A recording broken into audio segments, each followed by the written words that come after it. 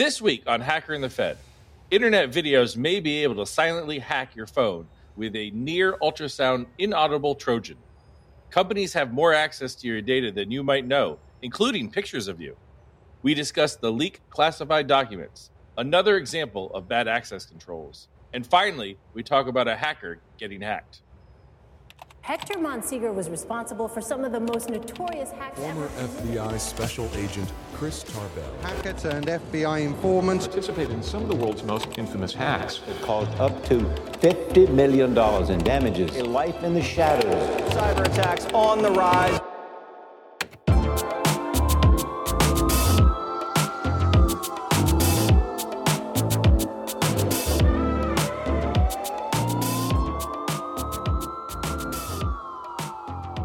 Welcome to Hacker and the Fed.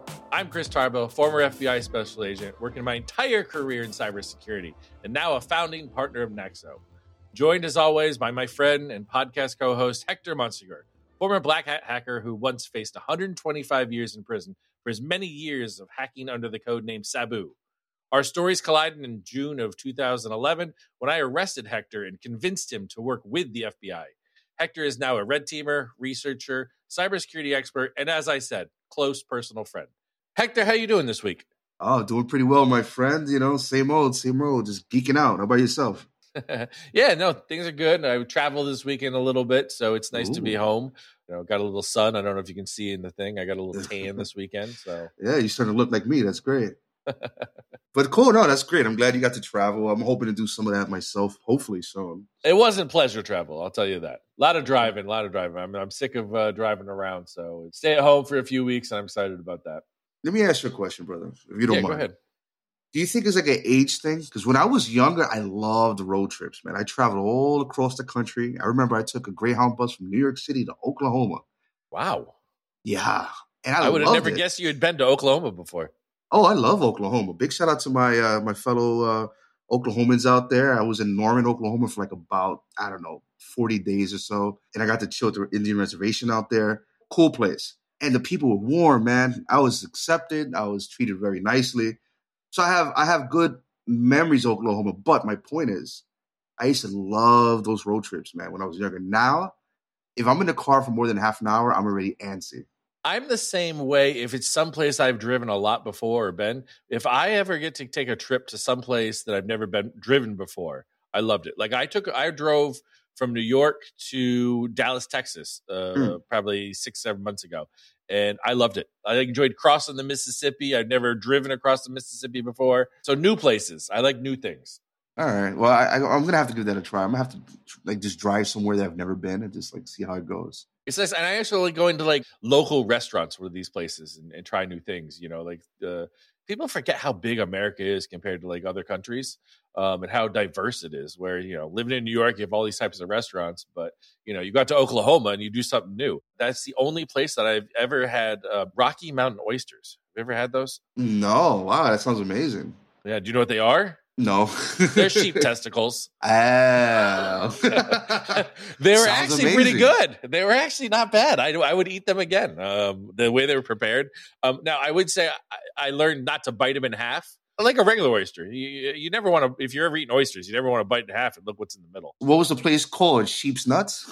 No. It was like a steak restaurant. It was one of the appetizers. Wow. Out in the Midwest, they have that sort of thing. Well, I remember when I went, and this was before Sonic came to New York, but I went over there and I had Sonic for the first time and I saw the Coney, that foot-long hot dog with the chili cheese.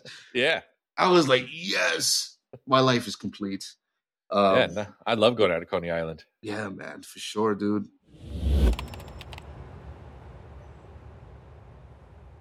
For those listening, Hector and I were talking about air checking and listening to our show and changing the show a little bit and the way we do it. So I'll be interested to see if Phineas leaves all this sheep testicle and pigeon eating and Coney Island talk in. So it'll be when we air check it, we'll see if it's there, Hector. It'll be fun.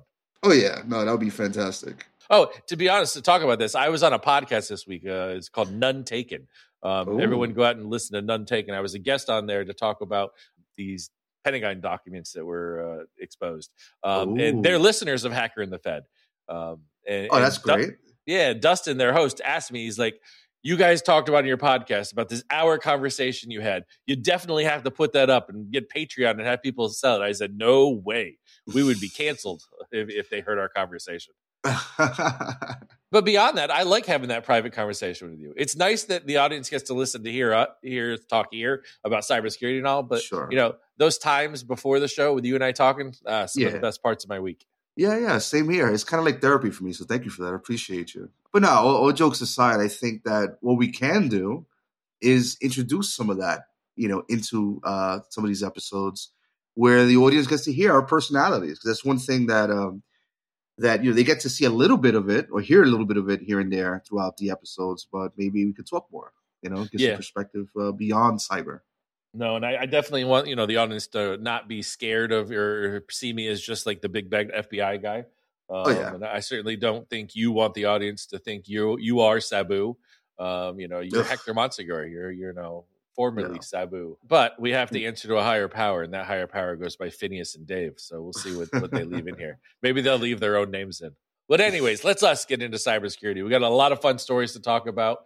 I feel like the first couple ones are the scare the shit out of you stories again, Hector. So let's get into it. All right. Let's just be careful we don't get hit with the FUD, man. With the FUD label, Let's hope.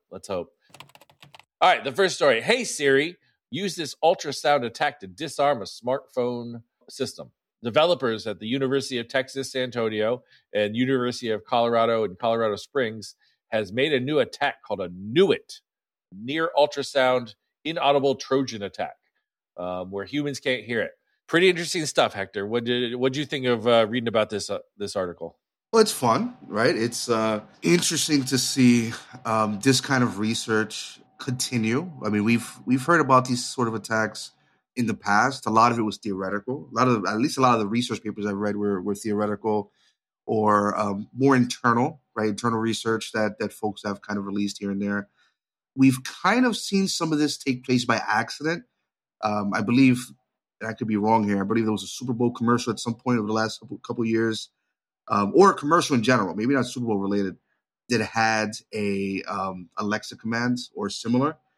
But to come up with a payload that's near ultrasound or inaudible is interesting.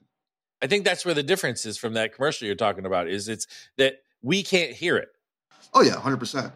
Now, how do you defend against something that you do not hear? I guess that's really the scary part of the story. Yeah, it certainly is scary. But so for the audience, what we're talking about is that an attacker could use something like an attack vector like YouTube. And in that YouTube video is an embedded ultrasonic signal to one of your assistants, either Google Assist or Amazon Alexa or Siri or one of those, that gives a command. And that command then has a connected device like unlocking your front door or something like that inside the device. So it's a different way of providing these payloads to get your smartphone to be used against you. Pretty scary stuff. They talk in the article. I definitely will put the link in there. They were talking about that for an attack on the same device, you need commands that are like below 77 milliseconds. But they were able, at least in a lab, they were able to get commands within that short period of time and get your phone to do them. Oh, yeah. Now, imagine this. Imagine a scenario where you have a bunch of devices on your network that are not segmented. Remember how we've spoken in past episodes and even referred to like the NSA's guideline on segmenting local area networks. The idea or the concept of segmenting certain devices, smart devices, IoT devices, away from main or sensitive components of your network. So imagine a scenario where you have pretty much an open local area network. You have a bunch of different smart devices. Maybe you have a security system attached to that. And if an attacker is able to embed something malicious in an inaudible format, by means of a payload, in this case, a signal, they could theoretically automate maybe the opening of your garage or perhaps lowering the volume on other devices. It's really interesting to see that folks are actually coming up with working proof of concepts. I would love to see this in practice, to be honest, to kind of see what the research looks like. But I could see this being an actual attack vector for a lot of folks out there. Yeah, even like I mean, what if it's used in advertisements where you can a bad guy advertiser will put in there some ultrasonic thing to just log into your Amazon account and put it in the list and have it sent to you. Yeah, I mean, they could automate the process of adding an item to a cart. Maybe not, actually purchase the item. I mean, I'm sure there's security controls for that. And even if there are not, then that would be an automatic boost for their proceeds for the day, right? But at the very least, try to be sneaky about it and add an item to your cart, hoping that you have other items there for like a upcoming order. Yeah, I could see how malicious advertisers could definitely take advantage of this system or this flaw. Yeah, I thought it was interesting that in going through this attack and finding somebody's, they found that the iPhone 6 Plus, that it wasn't vulnerable to the attack because of the low gain amplifier, but the more recent phones, now they are because they're using high gain amplifiers. So the newer technology, the clear cameras, the clear microphones and speakers, now it's becoming, they're going to use them against us. Sons of bitches. So it goes back to my earlier question: how do you defend against something that you don't hear? And I think that immediately once I read the article, and again, I've read similar research projects in the past or papers in the past. The concept of some sort of authentication by voice, some sort of mechanism that would identify or not make or not commit any action unless your voice is the one requesting the action. That would be the move for a lot of these devices. Unfortunately, depending on the products that you've purchased and the developers behind them, and of course, all the different processes in place, many of these devices may not be updated with such a feature for quite some time. The one thing that I would definitely push out there to the audience is you want to make sure that you look at this research paper. It's a great article. Definitely take a look at it, take a read, see if there's any devices in your network that would be potentially vulnerable to this. And then start looking at ways that you could either segment sensitive services in your home network, or find a way to communicate with the vendor and see if they're going to have some sort of voice verification process or authentication process at some point. You may also want to have to be on top of updating your devices when possible. You talk about enabling authentication by voice. That's a great security feature. But I think a lot of people, especially this is going to be scary to say, older people like me. Ugh. I love technology and all that. I still find it creepy when I ask Alexa a question and she answers it by my first name. She says, "Well, Chris, this is it." I don't know if you heard it. It went off in the background just now. Son of a bitch, listening to it's recording our Hacker in the Fed episode. Those bastards. But it's still I don't like it to know what my voice is, because once in a while it'll ask to train itself. Is this Chris I'm speaking to? And that creeps me out. So yeah, have you ever read a book like 1984 or similar, where they kind of introduced the idea of Big Brother and surveillance states? It's definitely a big no-no to have a feature like that in your home that's kind of listening all the time. I think that realistically, it comes down to personal risk, or rather the risk that we are all individually willing to accept, right? If you're willing to deal with the fact that Alexa is always listening and listening for commands and may be able to automate some things, then that's really on you. If you're more security conscious and you want to kind of avoid that, then maybe looking into security or privacy features within that tool or that service you bought is going to take you a long way. Worst case scenario, if you're not into it, maybe not have it at all, right? Or maybe isolate it to a specific room or something, maybe a guest room or something. But I tell you, I love my Alexa, and I use it all the time. So even for someone that's security conscious, I'm still willing to take the risk, a certain risk at least. Yeah, no, I'm the same way. I like the idea of the convenience of it, adding things to a shopping list, or, just asking what the weather's going to be like. I'm too busy a person to actually type in weather and my zip code into Google. I need something else to tell me that. You know that, Hector. Yeah, I feel you on that. I guess we're just getting old, my brother.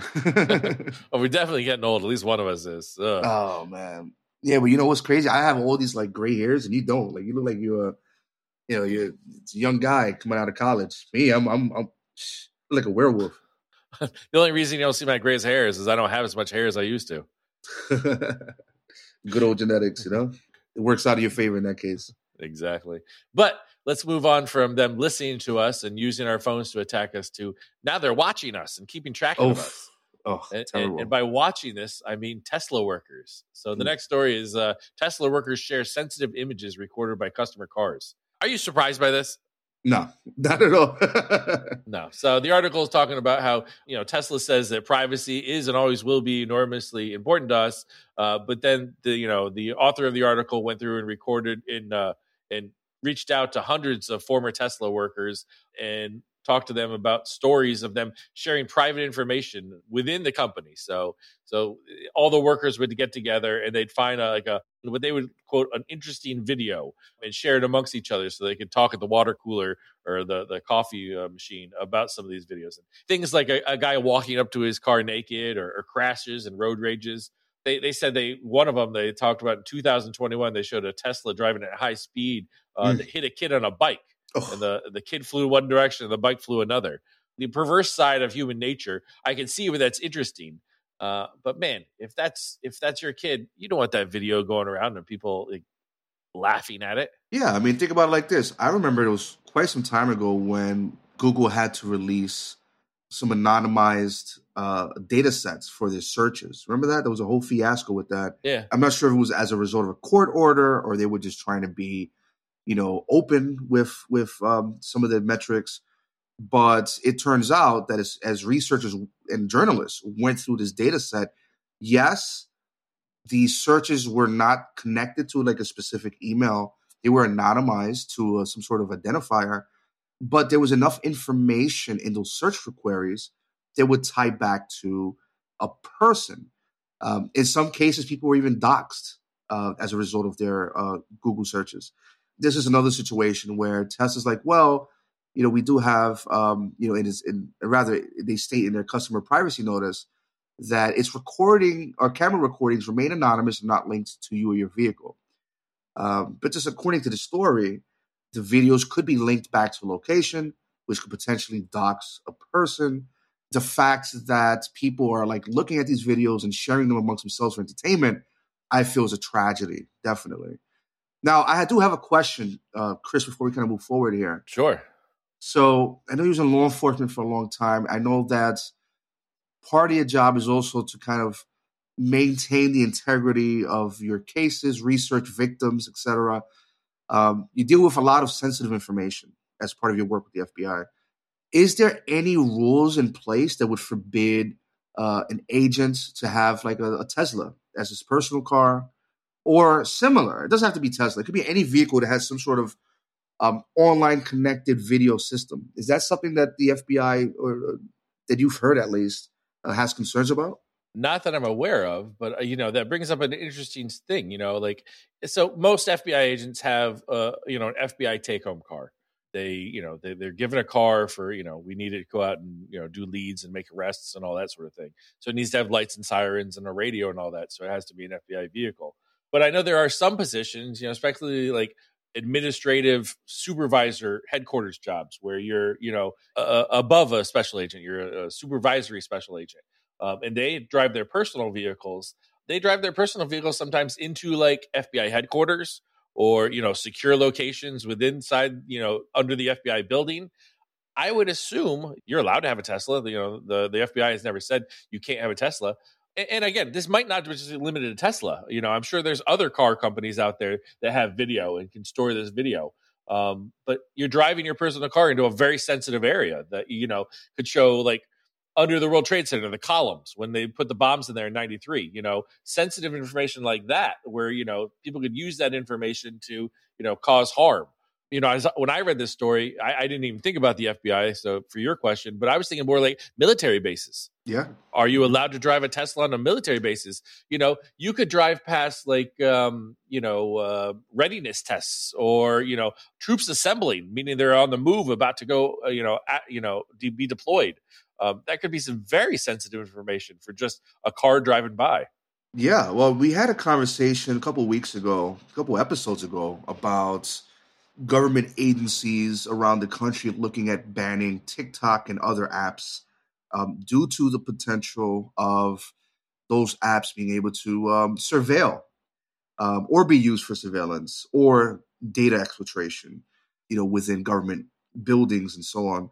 I mean, this kind of flies right along that same line. Like, I'm probably looking at it, a bit much, but the reality is, if you have an official or someone that's, dealing with sensitive information by nature, and they're driving around in a vehicle that's recording them at all times, and that information is then, or that video is then accessed by a third party aside from Tesla employees. So we're talking about a compromise. Then yeah, that is, that's not a good thing at all. Maybe something that folks should be thinking about. Yeah, your third party. It doesn't even have to be a third party vendor. I know you've said many times, and you stand by it, that the insider threat's the big thing in 2023. So insider threat releases all these videos from Tesla. I don't want to be that guy. and I'm sure it's going to lead to the next story, but without kind of exposing that story yet, there is a lot of information that could be used against us. And I'm talking about, nationally, but this also applies to our international listeners. I strongly believe in the concept of, you're only as strong as your weakest link. And if you have operators, agents, you have law enforcement or people in the government, they have sensitive information walking around with, a smartwatch that's being compromised, a smart car that's being compromised, or their smartphone is being compromised. That person now is not only a victim, but they're indirectly an insider threat to the security of the organization, right? These are things that we have to think about, and we have to figure out a way to kind of deal with it, right? I'm not saying let's go back to pagers and fax machines, even though those two mediums are not secure by any means. But we kind of need to figure out how to deal with that security risk moving forward, especially considering the geopolitical nature that we're dealing with right now. Yeah, I completely agree. And those are great takeaways. And I wish we could end those stories. But I have two stories I want to talk about on this one before we move on. Sorry. These guys sharing the videos amongst themselves, the Tesla employees and talking about them, that's just human nature. I think that happens, probably at every job.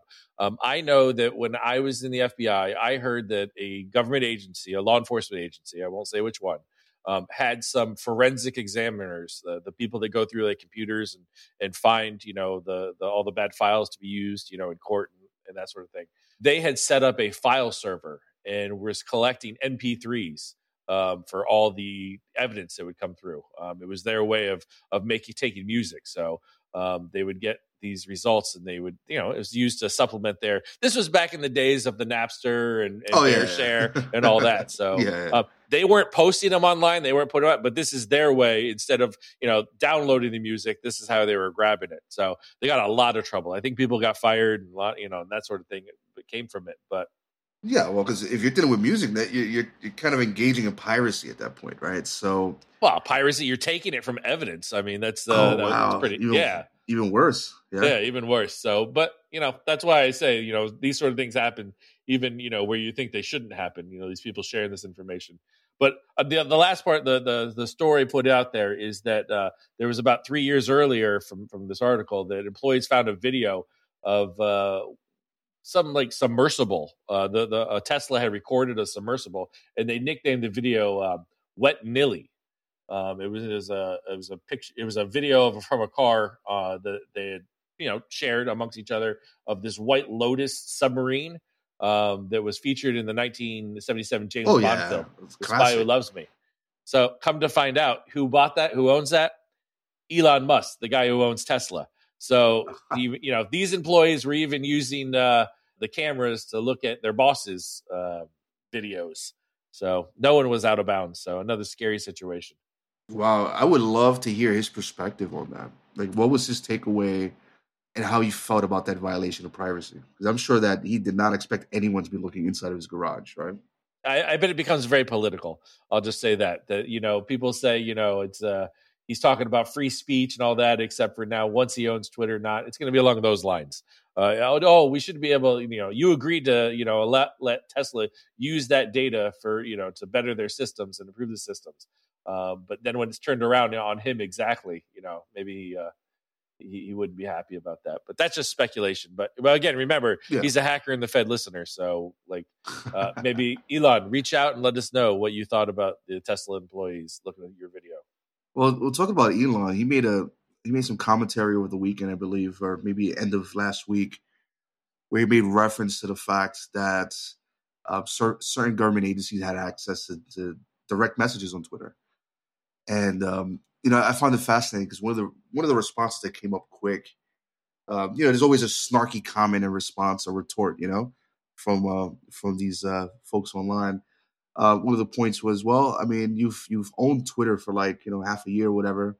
Why haven't you implemented end-to-end encryption? Why are direct messages still plain text?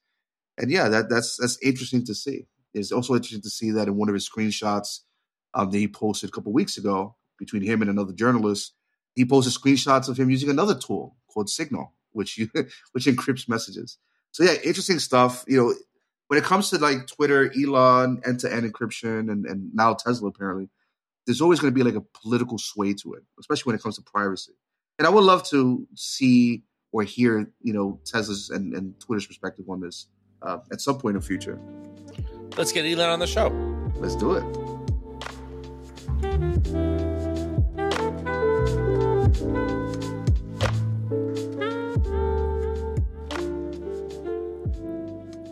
We're very happy to partner with Delete Me for this episode.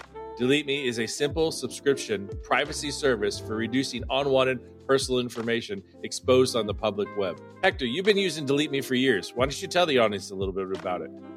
There would be folks that would send me letters or send letters to family addresses. And it was pretty interesting to see how motivated folks were to actually send us hate mail.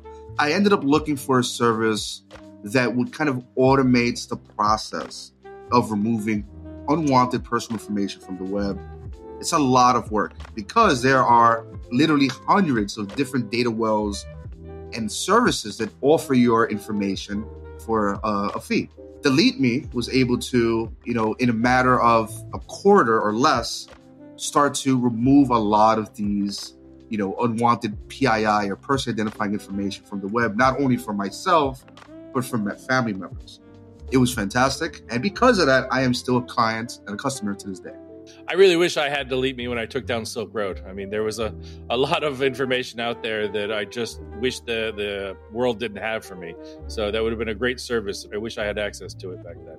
Delete Me removes private information from over 580 data brokers. Did you know the average person has over 2,000 pieces of data about them online? They can easily be found. It's a lot. So with Delete Me, you simply sign up and submit some basic personal information for removal from the search engines. Then Delete Me's experts find and remove your personal information. And then you'll receive a detailed Delete Me report in 7 days. The Delete Me continues to scan for and delete information about you all year long, removing your personal information every 3 months. Removing personal information is complex and time-consuming. With hundreds of data broker sites all having different policies and procedures, join Delete Me and make PII data removal easy for you. The URL is joindeleteme.com/fed. Again, joindeleteme.com/fed. Use promo code FED20. Joindeleteme.com/fed. Promo code FED20.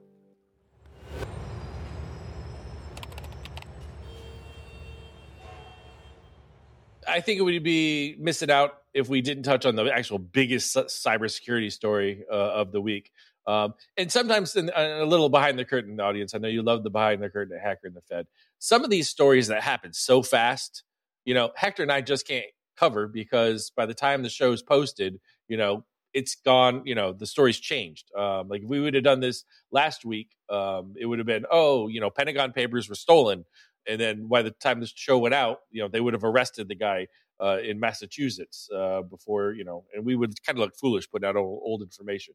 But now that this is kind of played out all the way, I just want to talk to you, Hector, about some of your thoughts. And what we're talking about, audience, is the Massachusetts Air National Guardsman who has been arrested by the FBI for posting stolen classified documents into his Discord channel or a private group on the internet of 24 people that shared information about gaming and that sort of stuff.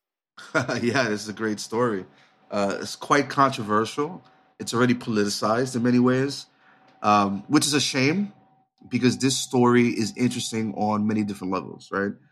So for the audience here that don't really, they have not heard the story yet, and I'm sure you've heard it 1,000 times by now, but it was a young gentleman out of Massachusetts with the Massachusetts Air National Guard that had exfiltrated some documentation, top secret, and was posting it on Discord for his friends. His friends seemed to be an audience that were probably younger than him. They referred to him as the OG. And yeah, he was just, posting this information for the purpose of, from what I've read so far, Chris, there was a duality to it. I think the main point was to kind of confirm what it is that he was saying.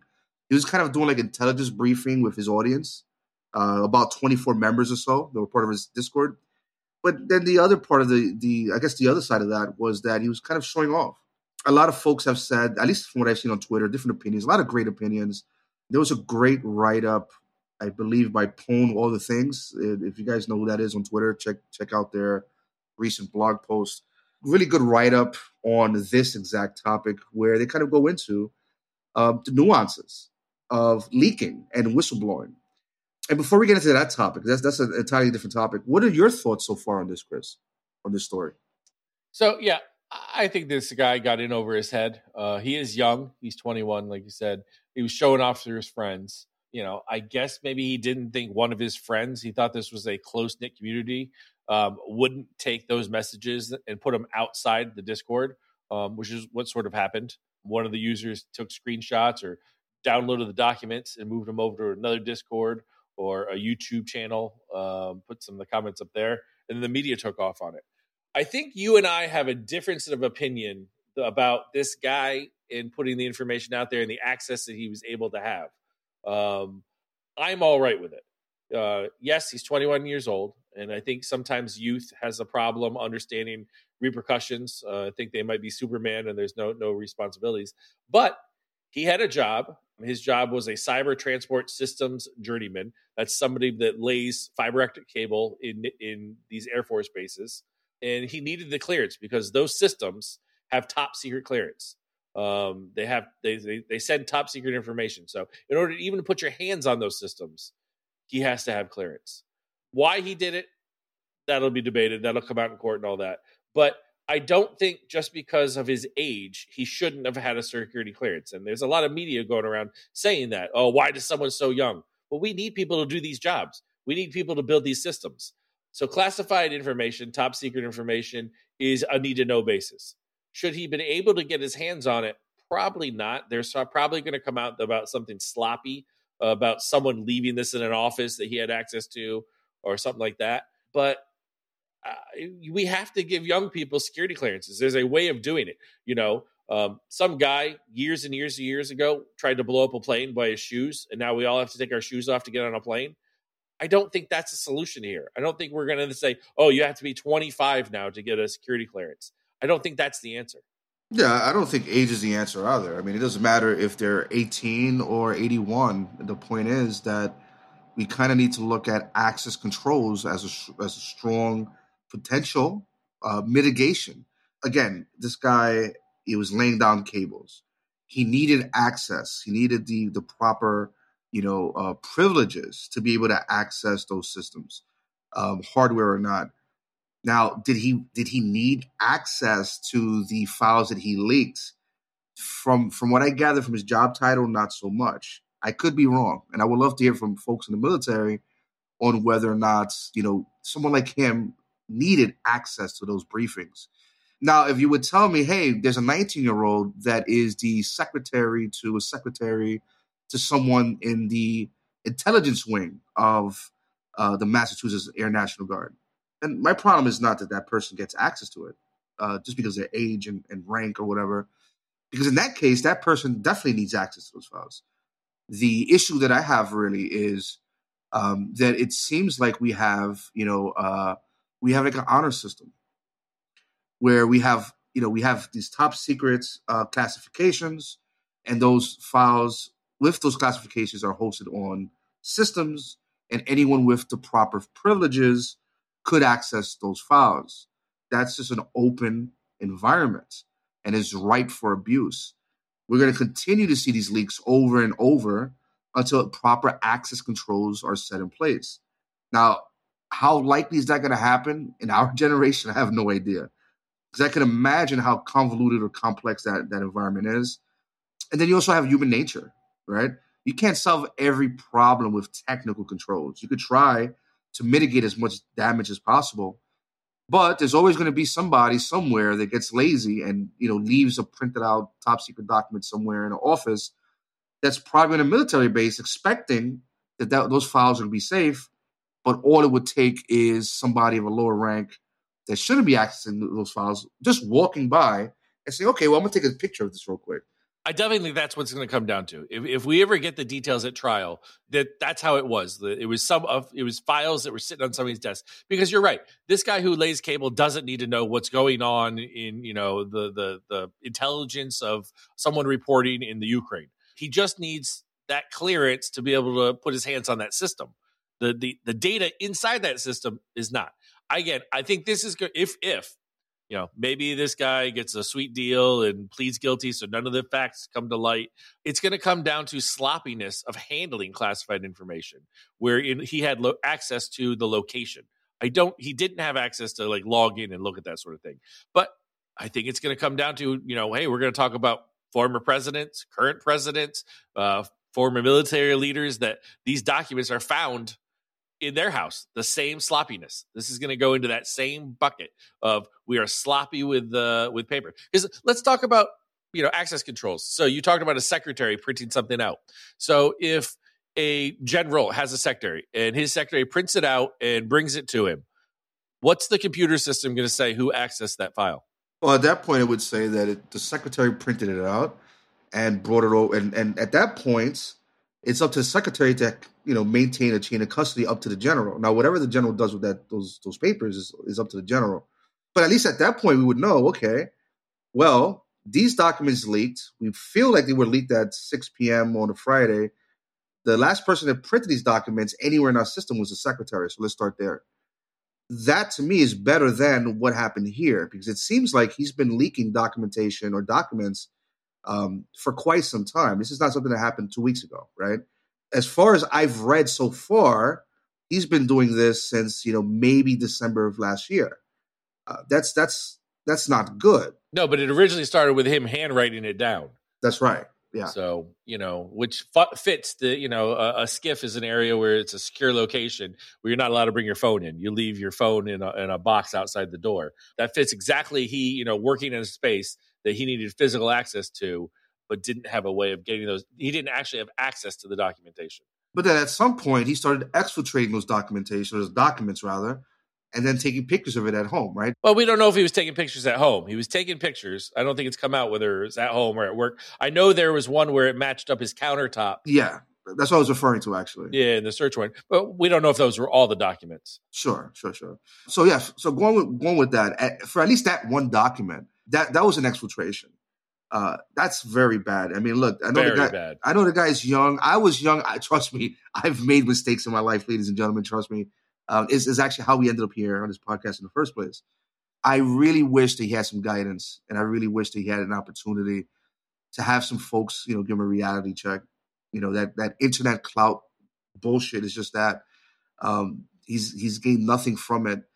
And, when you start looking at the research that Bellingcat and similar organizations did, the moment there was a little bit of pressure, 4 or 5 of the people on his Discord immediately started talking. They weren't arrested. It wasn't the FBI. It wasn't Chris knocking on the door like, hey, what is this? These people were talking about it openly. There was very little trust within his circle. And I feel like, it's I just think it's a shame to see someone's, kind of lose their career or make a bad decision like this. Because this is going to be probably a lifelong decision, I saw some people guesstimating the kind of numbers you could look at. We don't know that for sure. But even if you look at the extreme case of 10 years per leak, and there's 300 documents plus, man, that's a lifelong engagement, Yeah, no, it's bad. And there could be more charges, like the other people in the Discord that shared it on other channels. I think, there's going to be a little bit of proof to jump through that they knew that it was a legitimate classified document, but we'll see what happens with that. But I think you are 100% right that, its access control is a huge issue. It's a big cybersecurity issue. I mean, look at we never found out who was the leaker for the abortion issue that came out of the Supreme Court. Mm-hmm. I mean, how could that possibly be? How could such a protected thing that went around, we not say this person printed the document on this day, so it has to be them? I mean, they even knew what version was leaked. So is everyone had access inside the Supreme Court to that version? Yeah, I mean that's fascinating. I mean, it's fascinating to think about something like that, where you have a highly secretive, process of handling files, or highly coveted in a way in terms of severity and sensitivity. And to this day, we have no idea who that leaker was. Fascinating. It's scary as shit that this is the system that we use to protect our biggest secrets. I mean, not that the Supreme Court is the biggest, but these are top secret documents. They're the highest, authority in the land as far as classification. And, there's no real good audit control on it. Yeah, that's a big problem. And, when you start looking at, and this is something for the audience to think about. When you look at your organization as it is, wherever you're at, whether it's a school, whether it's your workplace, or you're running your own business, if a leak like this were to take place within your organization, would you be able to backtrack or identify how the leak took place? Do you have any sort of access controls to prevent a third party, like maybe a subcontractor or an intern, from accessing your most sensitive parts of your network? Unfortunately, an NDA is only going to take you so far. You know what I mean? Like, NDA is only going to protect you, and maybe even give you the option or the opportunity to take someone to court. But if you cannot identify that person, then you have a major problem within your organization. So I guess my takeaway here from that point that is given to the audience is, if the military is having problems with access controls, imagine your organization. It's funny that regulators will fine and penalize organizations for poor access controls, but no one's fining or penalizing the military on this one. Well, it's like I told Charlie Rose in my interview many years ago. I said, "Who will guard the guards?" Right? It's a famous quote. But it's something that, again, we need to think about as a people, as at least here in the U.S. And again, this applies to all our foreign listeners as well, or listeners abroad rather. If in the event there were some major cyber operations against your country, your home country, or not even cyber, but espionage, how are we going to deal with it when we have these lax controls? It's just going to become worse and worse as we move forward. I was reading a story this morning about birth tourism. Do you know what that is? No, I don't. Well, we have an influx of Russian women that are pregnant, that are traveling from different places around the world. Their home origin is Russia, and they're coming to the United States and just giving birth.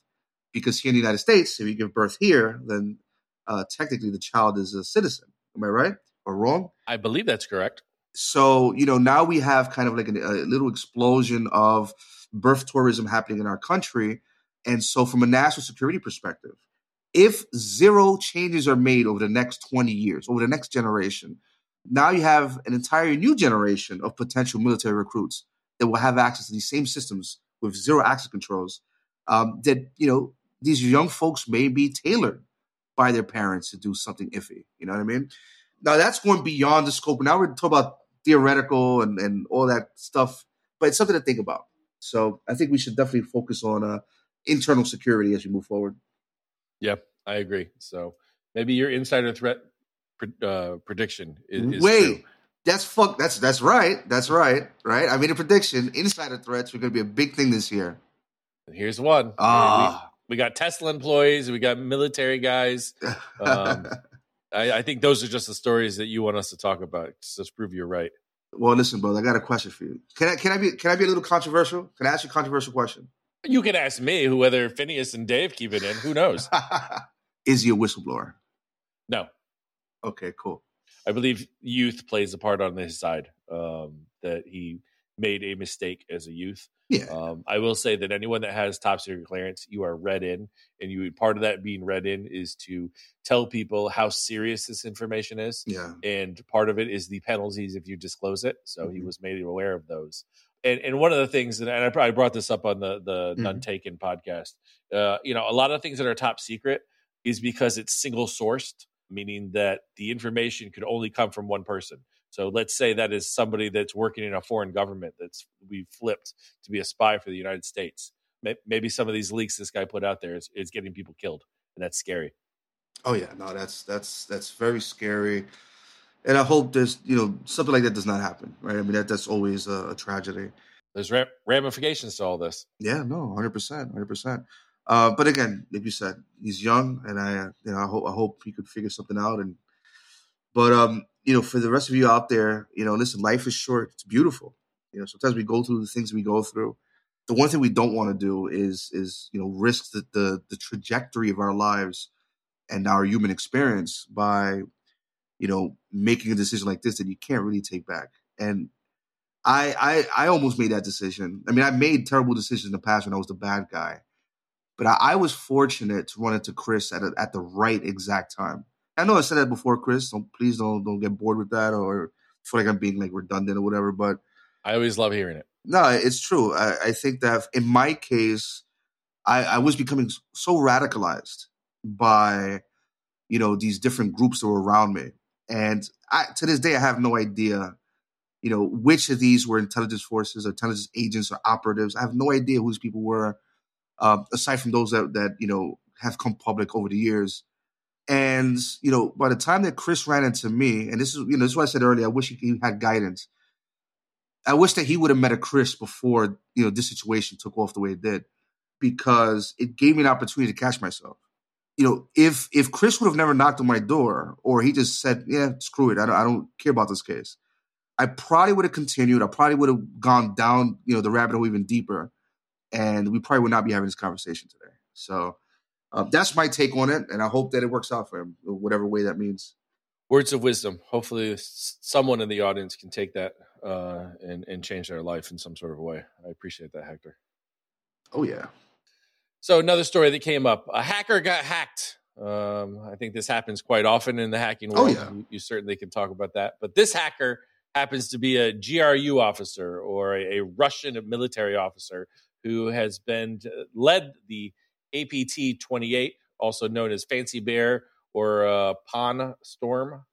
He has carried out numerous cyber attacks against governments in the United States, Germany, Italy, Latvia, Estonia, Poland, Norway, and the Netherlands, and many, many more, including the Ukraine. But now it seems like a Ukrainian activist team, Cyber Resistance, hacked the shit out of this guy.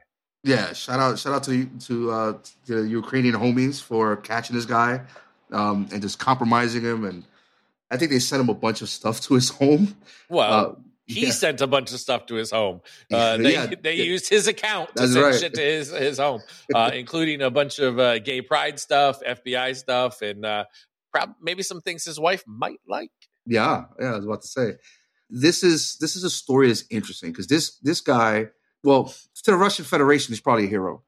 But to the United States, he was one of the bad guys. I mean, he's been known for, his group and their activities have been known for quite some time. I'm sure during your time with the FBI, you've heard about these guys, right, Chris?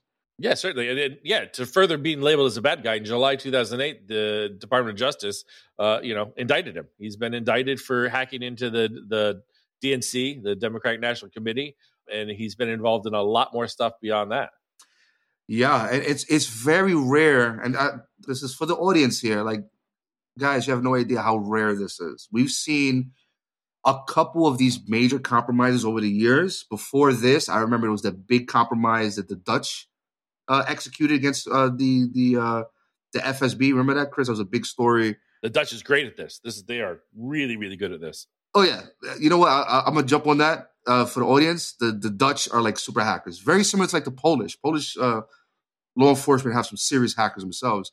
But yes, before this major hack of a bad guy, there was another one by the Dutch where they actually broke into the camera system and they were watching Russian operatives or actors targeting U.S. assets, which was crazy. But no, in this story here, these researchers or the Cyber Resistance Group targeted the leader of APT-28. They compromised his emails, which, by the way, you know what blew my mind, Chris? That this guy actually, with all the stuff he was doing, he actually had a personal email with all like his entire life in it. Yeah, he had crazy stuff in his personal email. He had his documents that he filled out for his security clearance in his personal email. That was insane.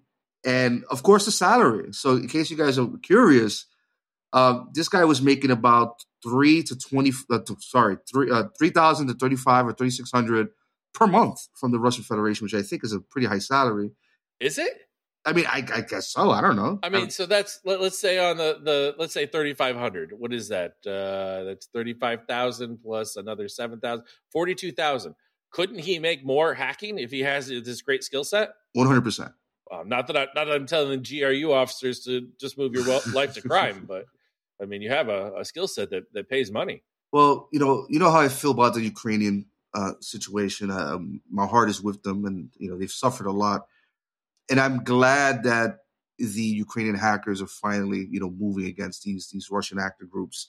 They've kind of been embedded with each other in some cases. We've heard many stories over the last year and a half that there were infighting amongst some ransomware groups because they were, in some cases, involved. Rather, you had Ukrainian hackers who were involved in those groups. Those guys have fought back, and those guys have been leaking documentation since the so-called special military operation. So yeah, big shout out to them for this hack. As someone that does not agree with this conflict, this was a good hack to see, and it was interesting information. Now let me ask you a question, Chris. Let's say you're at the FBI, and maybe this guy is part of your case files or something. Maybe he's a case that you're working, and if something like this happens, what does that do for you? Does that endanger your case, or what does that do in general? So wait, I'm working a case against this guy, and he hasn't been indicted or anything like that? Well, no. Let's say he's already indicted. You already know who he is. You have an idea, but there's not really much information you have.